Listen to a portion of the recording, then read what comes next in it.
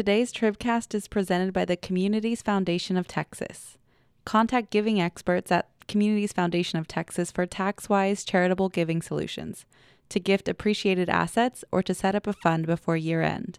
Learn more at cftexas.org. And Houston First. Houston is art, tourism, entertainment, conventions, hospitality. Learn more at houstonfirst.com. Texas Talking, what was that you said? Texas Talking, gonna hoop upside your head. Texas Talking, tell me who can you trust when Texas got art and Texas got love. Texas Talking. Hello, this is Trey Blocker, conservative candidate for Texas Agriculture Commissioner and connoisseur of Nutella banana crepes. I hope you enjoy this week's Tribcast. And now, here's your host, Emily Ramshaw. Thank you. This is Emily Ramshaw here on the second Wednesday in December with your Texas Tribune Tribcast, our weekly podcast on the biggest stories in Texas politics. I'm joined today by CEO Evan Smith. You know, you have me next to somebody who has been known to carry a gun. Yes, he's even brought humongous guns into the Texas and your Tribune question office. is? Well, this is not a question. I just want you to kind of scare the crap out of me. That's all. No, I have to tell you, I didn't see any stinking signs on this building, so yeah, you can make a good assumption. That voice that you probably recognize is former and aspiring Texas Land Commissioner Jerry Patterson. Thanks for joining us. Good to be here. I have got reporter Kia Collier.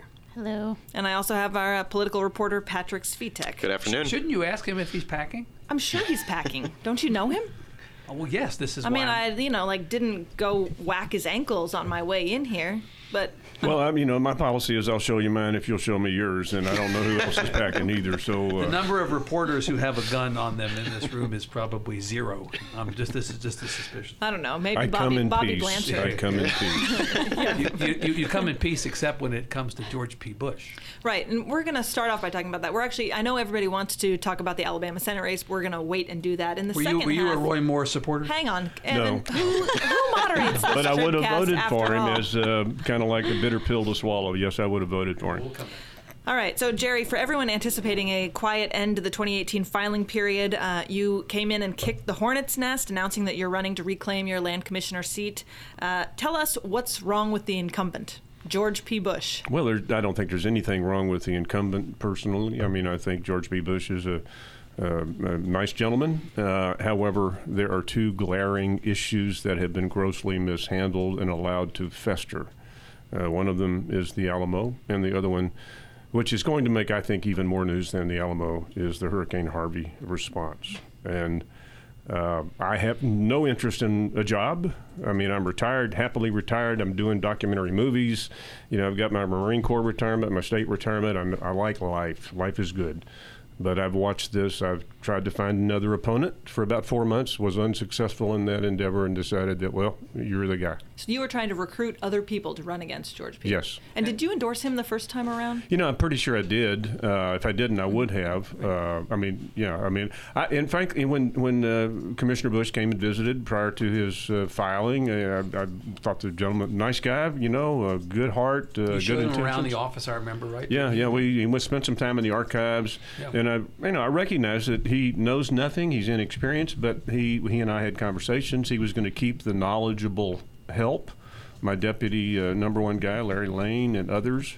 And there's nothing wrong with knowing nothing, but there is something wrong with not knowing you know nothing and then hiring people that also know nothing. And that's what's happened. So he wasn't a subject matter expert, but typically you mitigate that by putting subject matter experts in the room with you. Yeah, and you think he didn't do that? No, I mean, he clearly didn't. I mean, we had subject matter experts. For example, we made quite a few mistakes in our Hurricane Ike efforts that was dropped in our lap in January of 2009, taken away from two other state agencies. The governor calls me up and says, hey, can you take this over? I said, yes, sir, we'll take it over. And then we made mistakes and we learned from them. And by the time that I had left, and even before that, we had a team of disaster recovery experts that knew what they were doing, did it well, and had benefited from learning FEMA and HUD talk.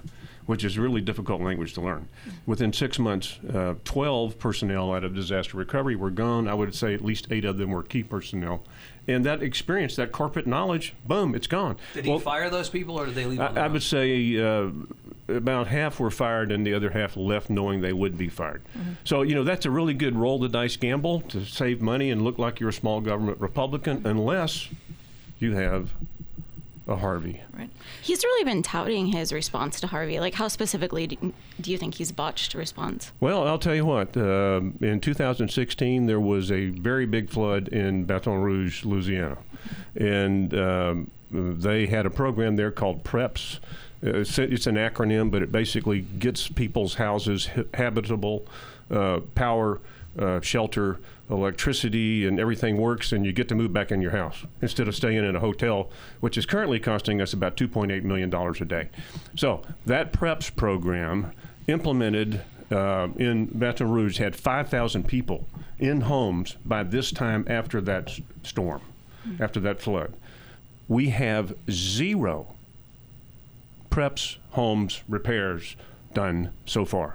There's another program called DAHLR. It's DAHLR, Direct Assistance Housing Limited Recovery, that gets people back in their homes, and subsequent full repairs occur later. So far, we have 2. But we have a great many press conferences, photo ops, and press releases delivering keys to people when the trailer is delivered by FEMA, not by the land office. So it's not about looking good. So what do you think your chances are? I mean, obviously he has a lot more money in the bank. He has probably the best name ID of anybody up or down the ballot. Is that why you sort of waited till the last minute to throw in here? No, I waited till the last minute because I was hoping somebody else would do it, but what are my chances? You shaved your retirement mustache there at the end. Yeah, that was when I knew you were serious. Exactly. What are our chances? I think we're leading. And I will agree with you. You think you're leading? Yeah. Do you have any evidence of that? No. I said I think. So exactly. Not even I'm not used to the candidates for office coming in here and thinking in front of us. So. Okay, well, I'll stop that. But no, and you mentioned, I suspect Commissioner Bush has 100% name ID. Absolutely. It's not an advantage anymore, and that's really unfortunate because I know I've been around HW, 41, 43. I like them. I served with 43. I'm essentially the gentleman H.W. Bush is one of those people you look at who's iconic in their class. I mean, as being a class person. But it's unfortunate that the Bush name is a liability, not an asset now, considering the history of. Why do you think that is? Yeah, I mean, why? It's basically to some extent shop worn. I mean, it's been around for a while. It's like Clinton. It's like all those names. We're tired of all those names. You don't have that problem with me. And the other thing is, it's the aftermath of the presidential primary campaign. And it's the aftermath of comments made by 41 or 43 about the president, and it's just fatigue. I don't know that bad association with that name, it's not earned. Do you think he's fatigue. conservative enough? It is often said that it is hard for people named Bush, other than George P. in Texas, to win a Republican primary these days. That if you ran George H.W. Bush as we knew him, or George W. Bush as we knew him, with the politics that they ran on when they ran, in today's Republican Party, it'd be hard for them to win a primary. When you have never cast a vote in anger, it's kind of hard to be labeled as conservative or liberal or moderate or whatever. And so what we have is a gentleman who says he's the most conservative, arguably, land commissioner ever, based on formulaic Republican responses. You don't think he's a conservative? I don't know. But to be a conservative, a true conservative, or a true anything, you have to make hard choices. You have to have, gut punch hard choices to make. There have been none made. Except the look good ones. I'm going to fire X number of people so I can look good by reducing FTEs and my payroll. And then you hire a bunch of more people. I mean, you look at the articles by Brian Rosenthal of the Chronicle about the Patrick's purge. former roommate. They were roommates. Yeah. Oh, really? Well, you look at those articles about hiring family and campaign staff and all of that to replace the smart and experienced hands that were fired. You think those were accurate articles? Yeah. Were you a source for those articles? I think you're quoted in some of them, right? Yeah, I think so. I mean, when we have the commissioner in a 100-day press conference tout the reboot and tout transparency, how's that working in the Alamo 501c3s right now? After the Republican Party of Texas rebuked him 57-1, and the Senate Finance Committee basically said, you better do this. And 5 minutes later, he's telling the press that he's going to take it under advisement. I mean, I'm sorry. Well, I want to switch gears to talking about the Alabama Senate race. But first, if you're listening to this Tribcast on iTunes, please take a second to review us and subscribe. Here's a recent review from a gentleman who is always involved, but whose name I'm not sure I'm pronouncing right, so let me know. Iosa Elegon, who says, the Texas Tribune Tribcast is the one thing I look forward to every week. This Tribcast delivers content in a professional manner. That's when Evan is off the Tribcast. That was just mine, non sequitur. With an appropriate balance of eccentricity I adore. All right, so questions coming in on Facebook. Rachel wants to know, Jerry, how do you reconcile supporting Moore with the accusations against him? It's kind of like Chiang Kai-shek and Mao Zedong making hard choices to unite and fight the Japanese in 1937. Sometimes you have bitter pills you have to swallow. Should have figured there was going to be some kind of like war analogy coming in. You believe Moore's accusers? I think there's a credible, I think they're credible. But, here's the deal you got to think about. And when the Jones comes out and says he supports right to choose through 9 months of pregnancy, then you had Republicans who had fled Moore.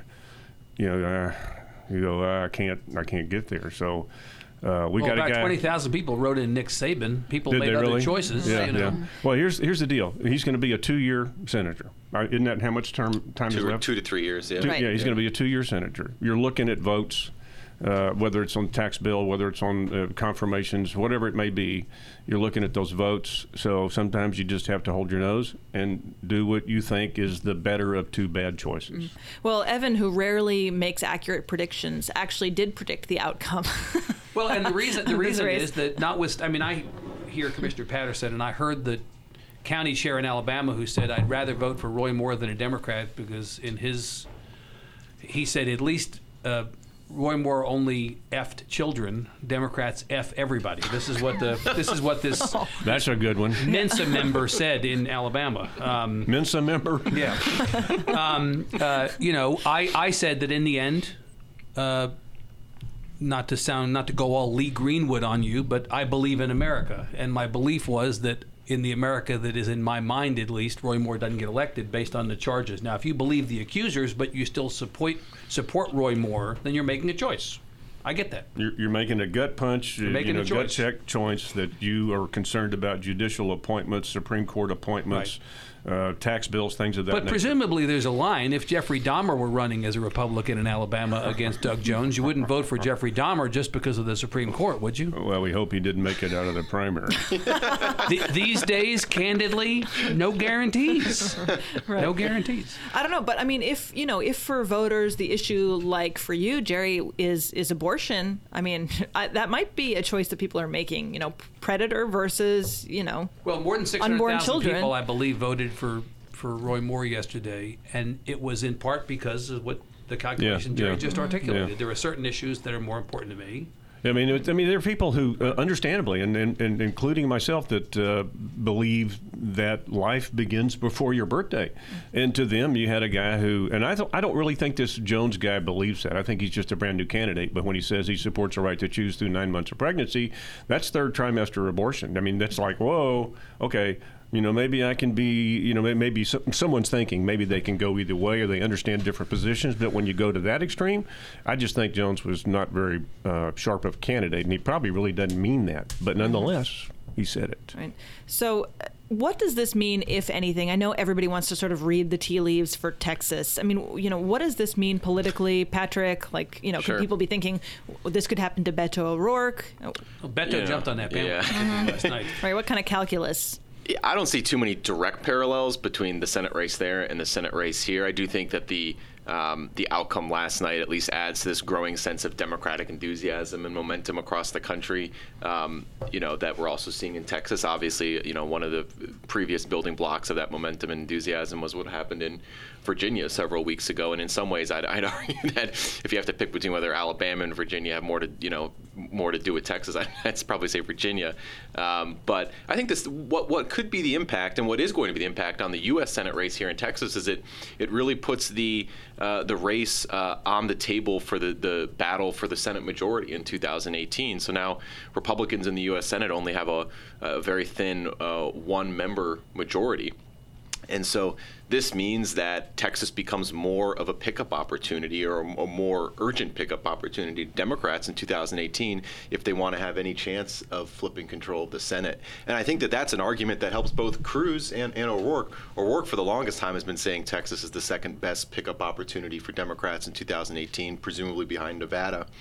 I think Arizona's better than Texas. And some people at this point, based on candidate quality, recruitment, think Arizona could be ahead of the line there. But this gives Cruz an argument to keep his supporters from being complacent. And it says, look, this race could determine whether Chuck Schumer is majority leader, which I think he's already said publicly. And for O'Rourke, it obviously gives him the argument to say that this race is more in reach than ever. What would the takeaways legitimately be from Virginia and Alabama is the Democratic turnout has been up in a way that in these kinds of elections typically you would not see it. And in minority voter turnout. I mean, for people who look at Texas and this, argument, whether you believe it or not, about the sleeping giant of, Latino voters in Texas that they believe would skew Democratic, right. Could there be a trend line like that, like they saw among African-American voters in Alabama? Theoretically, black voters were the difference maker for Jones. In Alabama. Wasn't it like more than Obama? More of them turned out to vote than they did for Obama. 29% turnout among the African American. That's incredible. Of the total was African American. Yeah. And I thought voter turnout in Alabama topped 1 million, where even in the 2016 presidential election it was about 2 million, which is pretty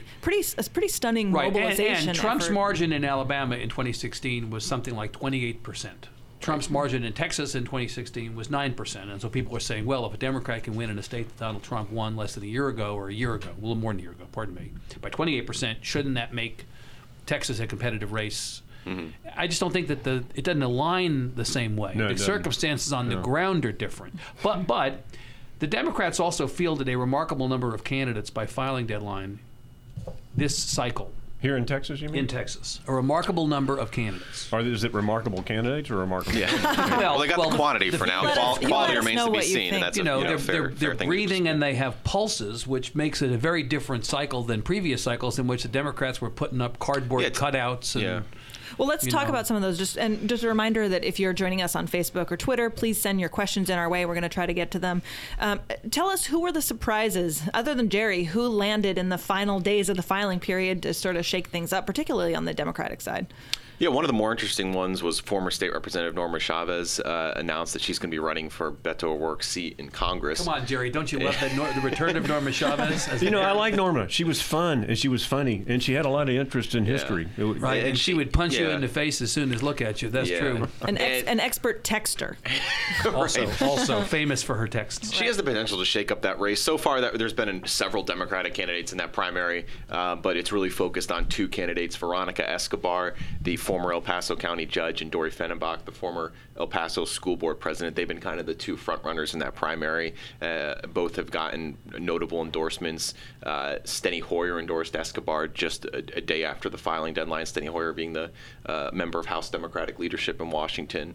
I think, Chavez really has I don't think she's necessarily jumps in as a front runner, but really has the potential to shake up the dynamic between those two leading candidates. And probably relatively good name ID in that district. Yeah, I mean, look, that's the. Well, she represented the area for more than a decade. A long time. Look, it's Veronica Escobar's race to lose, if you believe the tea leaves and the people who yak about this stuff, but. Look, we have a lot of competitive primaries in a lot of races. I interviewed Jason Isaac yesterday, the state representative from Dripping Springs, at an event we did down in San Marcos, and I was shocked to discover that in his race for Lamar Smith's congressional seat, he is one of 17 or 18 Republican candidates to file. It's a Cecil B. DeMille epic. There can't be another race in the country with that many candidates in the primary. Yeah. What's notable, too, in that primary field is at least 10 of those candidates they're named are real candidates. people, right? Who are running real people. campaigns. Yeah. Well, not like people who file every time and are just gadflies. Right. I mean, they're actual people who, under normal circumstances, might be a significant candidate across the board on the congressional races. Well, for one thing, the Democrats have candidates in every single congressional race for the first time in ages. Long time, yeah. But beyond that, both Republicans and Democrats, up and down the ballot, there are a lot of candidates running.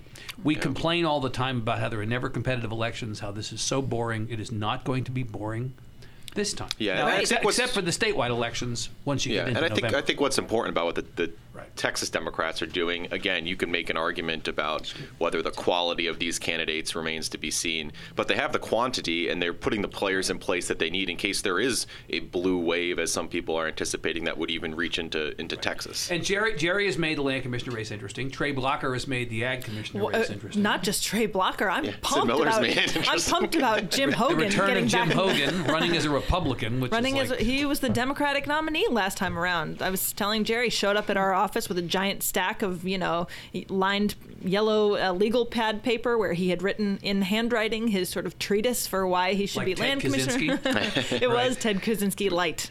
Yeah. Yeah. Unabomber, yes, Jerry. It's I didn't want to say that very loud. No, it's cool. We lawyer this podcast before it We goes also out. we also ended Kidding. the filing period with 10 total Democratic candidates for governor. Right. Which Again, that is certainly one of the fields where quality versus Do quantity any is of them going to have be secede in their name? Exactly. Right. One does no, on the Republican Republican. side. Yeah. Larry Larry Cecile Kilgore Cecile is Kilgore. back, fortunately. Now, who is notable? Let's just play a quick game. So, who's notable in their lack of primary opponents? Who escaped primary opponents? Like Ken Paxton? Oh, Ken Paxton is obviously the most prominent example. He's been under indictment on securities fraud charges for most of his first term, I think since the summer of his first year in office. And he didn't draw a single primary challenger. He has at least one Democratic opponent waiting for him in the general election. But pretty But remarkable. it is remarkable that he has. Yeah, and I mean, how is that even possible?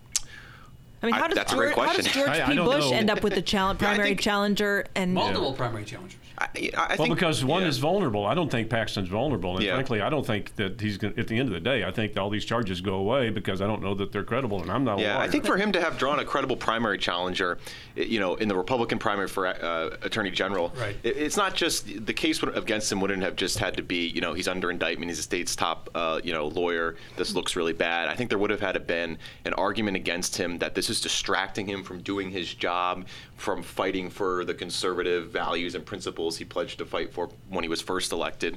And I think that his office and his political team have done a decent job of keeping him in the spotlight, keeping him aligned with Trump on a lot of these early legal issues. And I don't think you can credibly make the case based on public appearances alone. There may be more behind the scenes that he's been distracted from doing his job. Well, the by reality this is he case. has a primary opponent, and his primary opponent's name is Philip Huffines. Right. Yeah, right. Yeah. I mean, in many respects, Philip Huffines running against Paxton's His wife wife. for the Senate. right. Yeah, That's a proxy war. Yeah. Right? And I mean, I think she wins that. Too. The Paxton brand is being challenged by Philip Huffines. Right. What not just was Angela. Ross asking? Like, who will get more GOP primary votes? Angela Paxton or or Ken. Ken? And you could see Right. Paxton's case, Ken Paxton's legal case litigated in that state Senate primary. I think you absolutely would see that. depending on how Right. competitive it Here's gets. somebody who doesn't have a primary opponent. Briscoe Cain in the membrane doesn't have a primary opponent. Right? Terry Sane was supposed to run against Briscoe Cain as a Republican candidate. Just the Puns potential don't was stop. like off the damn charts. But ultimately, Briscoe Cain gets no primary opponent. He's only one of 10 Republican House members who do not have opponents, primary or general. Yeah. I mean, it's interesting, this concept of run every race that both parties have to some degree. Redistricting has made it so that the general elections in this state are largely non-competitive. But there are a lot of races in which we do have general elections this time. And in most cases, there are interesting primaries, even in cases where the incumbent is likely to win. But there are a couple of people who got by. Joaquin Castro is another example. Back to Congress. Joaquin Castro has no a primary opponent. Royce West is the only senator without a primary opponent. Also, Henry Cuellar. Right, Henry Cuellar has no primary opponent, but it's rarer. At least there are nuisance primary opponents if they're not serious. While we're talking about last-minute filings, Cain, member of the House Freedom Caucus, avoided a primary challenge last minute. His challenger dropped out during the weekend. withdrew from the race during the weekend. One of the more interesting last-minute filings was another member of the House Freedom Caucus, Mike Lang, first-term Republican. Oh, you got a superintendent. Yeah, a superintendent. Granbury superintendent, from right? his district announced at the last minute against him, and that could, just well, based the on education the people prominence have of that pledged role. to make this, from Scott Right. Milder challenging Dan Patrick on down, they pledged to make this a big education year from an election standpoint, whether or not they get any traction. Right. All right. Well, I'm excited to have Kia here, who's been working on a really huge project for us with ProPublica the last couple of months. She's going to give us a super sneak preview of a project called The Taking. It's a project set against the backdrop of Donald Trump's designs on more border wall, and it's a look at what happened to Texas in 2007. Who was land commissioner in 2007? I believe it was Jerry Patterson, but he wasn't involved in this. Yeah. Anyway, it was the last time the federal government, headed down to South Texas property owners to sort of try to seize land for their border fence. So, Kia, tell us about the project and what you guys learned. Yeah, so just as a refresher, this is the fence that then President George W. Bush ordered, constructed. It was completed under the Obama administration.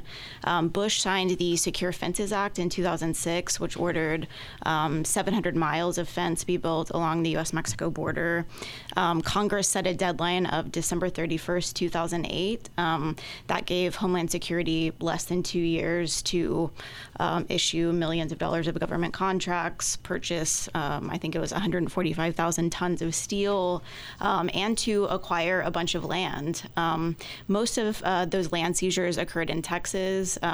That's because I think 95% of the land here is privately owned. You probably know more about that than I do. Accurate number. The federal government owns a lot of border land in the other border states, New Mexico, Arizona, California. So much of the land they seized was in Texas. We examined a lot of the eminent domain lawsuits that they filed. We focused on about 200 in the Rio Grande Valley, where most of the land was seized. And in general, what we found is just a very rushed, botched, inequitable process.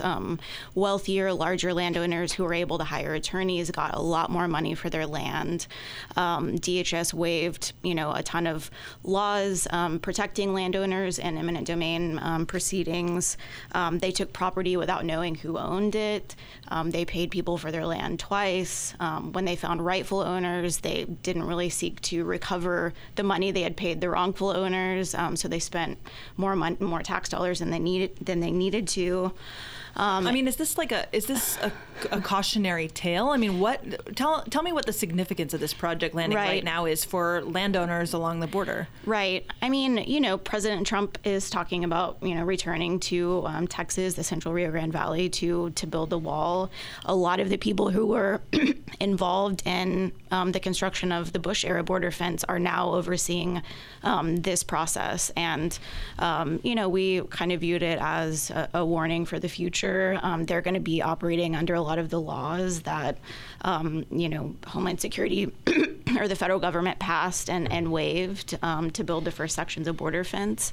And so, that's the point of reference in all of this with, talk about the wall is what happened with the fence and how did they go about doing it. And it was a pretty messy, rushed process. And so, Jerry, the Land Commission was not involved in any of this because it was federal, right? No, the reason for that is that we, the General Land Office, the Permanent School Fund assets are about 750,000 acres, and a lot of that is mineral, but not surface. And while there were some parcels that were on the border and actually on the river, they're in the parts of far west Texas where, if you were to sneak across from Mexico and wade across 3-foot deep Rio Grande, about 10 feet on the Texas side, and you got to the Texas side, you're no better off than you were in Mexico because the terrain.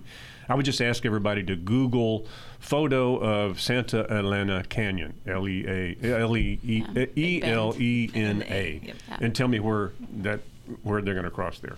Are you a pro-wall or anti-wall I'm type? a pro 100% border security person by whatever means necessary. Right, but I asked about the wall specifically. What are the means? About the wall specifically, there are places where you can put a wall and it has a positive outcome in limiting ingress, whatever, illegal crossings, absolutely. But there are places, and again, Google Santa Elena Canyon. Right. Look at that picture and tell me where you're going to put a wall. So you'd build a wall where you could build a wall. I'd build a wall where it made tactical and strategic sense. And Who should I'm pay a for guy. The Fed should pay for it. Our feds or Mexican feds? Ours. They're not. Mexico's not going to pay for it. And I'm probably the only one of the few candidates who has ever, set up a defensive perimeter in real time, in real life. You are like a defensive perimeter, Jerry. I'm also known as an offensive something or other. But I will tell you, there are places a wall makes absolute sense. And frankly, I've never gotten it definitively out of our president when he says a wall, a big, beautiful wall. Is that along every linear foot of the Rio Grande on this side? I don't think so. He's never said that. Kia, I mean, how likely is this to play out a second time? I mean, how many of these cases along the border are already settled and sort of accounted for? A ton of them are still open, and scores of them are still open, and that kind of hits on another huge finding of this, which we did an investigation examining dozens of cases. We also go into the history of federal eminent domain law, and the really obscure old law that made this land seizure possible is called the Declaration of Taking. Congress passed that around the time of the Great Depression to kind of jumpstart the economy, allow for the civilian Conservation Corps projects. And in theory, what that law allows the federal government to do is to file a check in your bank account, at open of business, 8 a.m. for an amount they think your land is worth, a good faith kind of effort. And if a judge signs off on it, the federal government can roll bulldozers by 5 p.m. on your land. Yeah. So you take the land now and you do whatever you want with it and you pay later. And, property owners can fight it, but it can take years, as we see now with, cases open 10 years later. Jerry, the final word on that before we have to wrap up. What do you think? Well, I think it's an interesting intersection between those who are extremely conservative and fearful and opposed to eminent domain, particularly federal eminent domain, particularly federal eminent domain without due process, and those that are 100% in support of border security. Mm-hmm.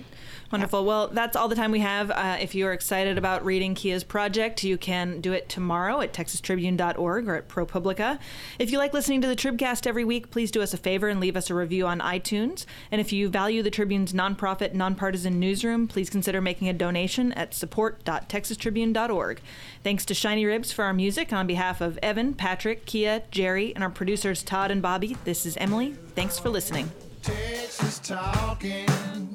Texas Talking. Texas Talking. Texas Talking. Talk about Texas Talking, baby. Texas Talking. Texas Talking, baby. Texas Talking. Don't let me see you cry. Wasn't he the guy that did Crocodile Dundee?